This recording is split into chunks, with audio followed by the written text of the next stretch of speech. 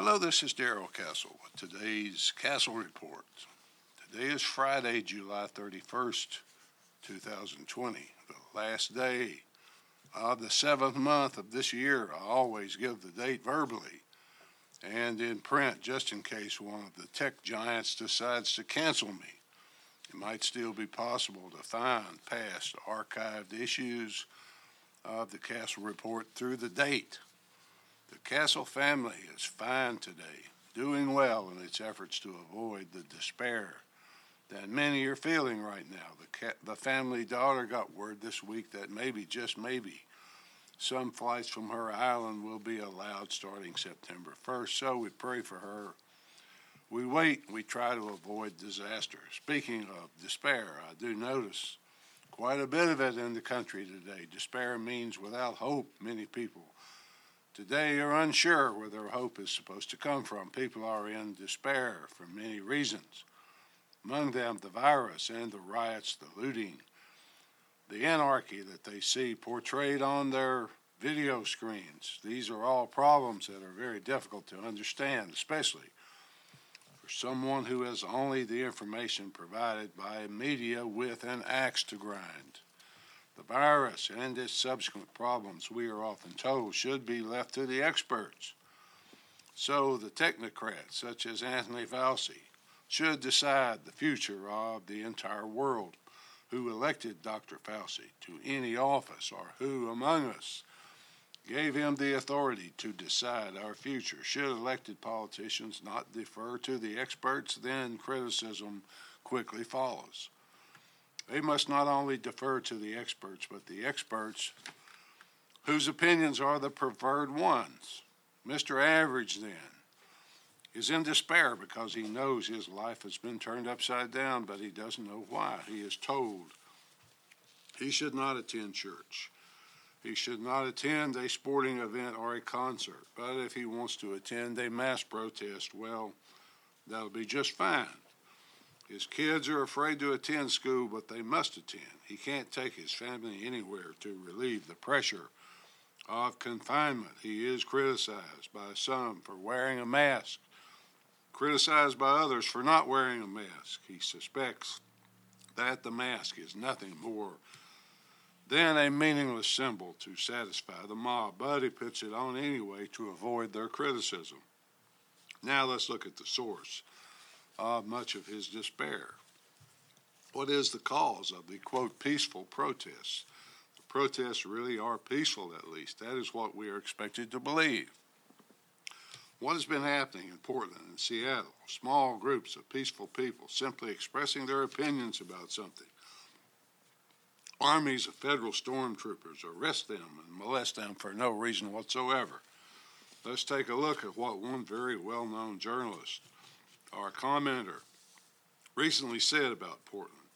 Nicholas Kristof, writing for the opinion pages of the New York Times last Sunday, said this, quote, "To watch Fox News is to learn from Sean Hannity that the Rose City of Portland is like a war zone that has been, in Tucker Carlson's words, destroyed by the mob. So I invite Hannity and Carlson to escape their bubble and visit Portland. Stroll along the Willamette River. Enjoy a glass of local pinot noir. They'll be safe unless they venture at night into the 2 blocks beside the federal courthouse.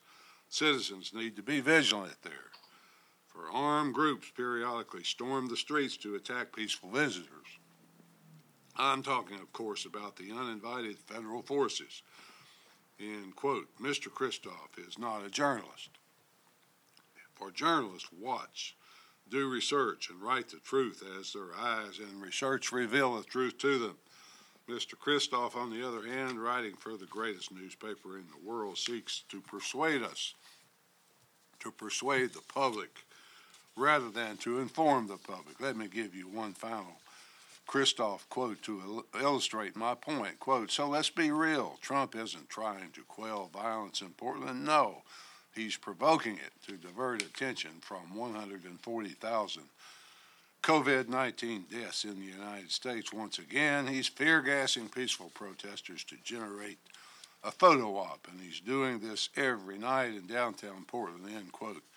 Those are not the words of a journalist, but I don't suppose Mr. Kristof even pretends to be a journalist. He's an opinion writer. I often wonder how he can so deftly determine the motivation of the President of the United States to observe an action. To have an opinion about that action is one thing, but to know the motivation behind it is quite another.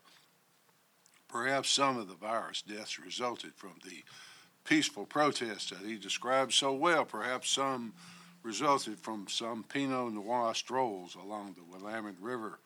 In any event, there are other views of what has been happening in Portland. The other day, Attorney General Barr was called to testify before the House Judiciary Committee about the use of federal officers to protect federal property and to quell disturbances. Let me give you a few words from his opening statement. Quote, when officers respond to an emergency, whether a catastrophe like 9/11 or an everyday crime, they do not set out to protect white people or black people. They risk and sometimes give their lives to protect and serve all people. All people owe them thanks. When a community turns on and pillories its own police, officers naturally become more risk adverse and crime rates soar, unfortunately. We're seeing that now in many of our major cities. This is a critical problem that exists apart from disagreements on other issues. The threat to black lives posed by crime on the streets is massively greater than any threat posed by police misconduct. The leading cause of death for young black males is homicide.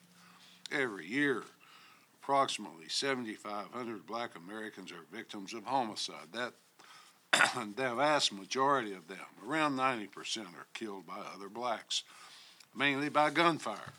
Each of those lives matters. Finally, I want to address a different breakdown in the rule of law that we have witnessed over the past 2 months in the wake of George Floyd's death. Violent rioters and anarchists have hijacked legitimate protests to wreak senseless havoc and destruction on the innocent victims. The current situation in Portland is a telling example. Every night for the past 2 months, a mob of hundreds of rioters has laid siege to the federal courthouse and other nearby federal property. The rioters arrive equipped for a fight, armed with powerful slingshots, tasers, sledgehammers, saws, knives, rifles, and explosive devices. Inside the courthouse are a relatively small number of federal law enforcement personnel charged with a defensive mission to protect the courthouse, home to Article III federal judges, from being overrun and destroyed, end quote. He went on to say, Mr. Barr, that is, in his actual testimony, that peaceful protesters do not throw explosives into federal courthouses. And he said we should all agree as Americans that armed mobs cannot be allowed to operate beyond government or tear down federal courthouses. What causes the two different points of view of the same thing? Mr. Kristof and Mr. Barr, two different views. Which one are we to believe? The two views are so different they can't both possibly be true. I know which view my Republican friends believe. I know which view my Democrat friends believe. If the picture told to us is false, why would Nicholas Kristof make up such a potentially damaging lie, publish it as the view of the New York Times? Some went much further than Mr. Kristof in their description of the officers sent by the president to Portland. The Democrat majority whip in the House of Representatives, James Clyburn, endorsed the opinion of the Speaker of the House of Representatives of the United States Congress, Nancy Pelosi. Quote, the use of stormtroopers under the guise of law and order is a tactic that is not appropriate to our country in any way, end quote. Mr. Clyburn went on to describe the federal officers as stormtroopers as well. So they are equated as equal to Adolf Hitler's stormtroopers, his brown shirts, his street thugs. I used to have a hard time understanding all this. Sometimes I still do. But I think I have at least a partial handle on it. The Democrats hate Donald Trump so much they're willing to say just about anything that might serve to hurt him in the coming election. They spew out the most demeaning, vile language on subjects that could cause permanent harm to the nation just to hurt Trump's election chances. When you think about it, they must not have much faith in the polls we read about constantly, which show Joe Biden with a double-digit lead. Come to think of it, they must not have much faith in Joe Biden either. They do create problems for themselves, though. A recent court ruling in the Democrat city of Milwaukee that police had to quit using tear gas or pepper spray for crowd control caused 100 different police organizations to withdraw from an agreement they had made to provide security at the Democrat National Convention to be held there later this year. If I were a person truly interested in the lives of black people and the welfare of black people, which I am such a person, I would be an advocate of more police funding, not less. Why? Because the withdrawal of police from cities which defund them has caused disastrous problems. Violent crime in Democrat cities across the nation is soaring compared to years past. In Chicago, for example, this has been a record month. Congratulations, for the record, to Democrat Mayor Lori Lightfoot for having more than 100 murders in a single month, the month of July. The number today still awaits tabulation, but through yesterday, 584 people have been shot on the streets of Chicago, 103 of them dead, shot to death, murdered. Yes, indeed, Mayor. Congratulations on doing the worst job for black people of any mayor in the history of this country. Those numbers remind me a little of the days during the Vietnam War when kill counts were very important. The cameras were waiting to see how many bodies could be pushed into the pits compared to the bodies you sent home to their mamas. They really are similar. Both just make about the same amount of sense. But there's one difference. The media in Vietnam was more than willing to look at the bodies and to tell the people back home that the war was going just very well. In Chicago, on the other hand, and other Democrat cities, the media won't even report that there is a war, let alone show us the bodies. Mayor Lightfoot, to her credit, admits that if she ever had control of Chicago, she doesn't have it now. When the strict gun laws of Chicago are pointed out to her, she just shrugs and says, well, the guns are coming in from other areas that don't have gun laws. Well, Mayor, I guess that's partially true. Places like Mexico, perhaps. How are other more populated cities doing so much better than yours, Mayor? Democrats, especially city mayors, need the police. They need their support. Right now, the violence is so great in the no-go zones of major Democrat cities that it's going to take a long time, perhaps years, to regain control of those streets, if it can ever be done. I get the feeling that the riots and the looting of recent months have been a distraction, or in military terms, a diversion.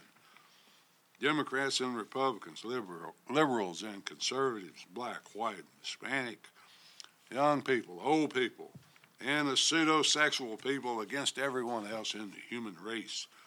If we could all just realize we're all part of the human race, everyone in the human race is under attack right now. We're being diverted from that attack. The human race is at war against the technocrats who seek to monitor, tabulate, control, just as a cattle farmer wants to monitor and control his cattle. For the first time in the history of our race, first time in the history of the human race on planet Earth, technology has caught up with the dreams of technocrats. We are in danger of extermination, but not violent extermination as with nuclear weapons. In the sick dreams of the technocrats, we would still be alive, most of us anyway, just as the cattle are temporarily alive. Finally, folks, it's hard not to be in despair when all this is considered. Where is the hope that drives away despair? When you take away God, it's hard to hire enough police. At least that's the way I see it. Till next time, folks, this is Darrell Castle. Thanks for listening.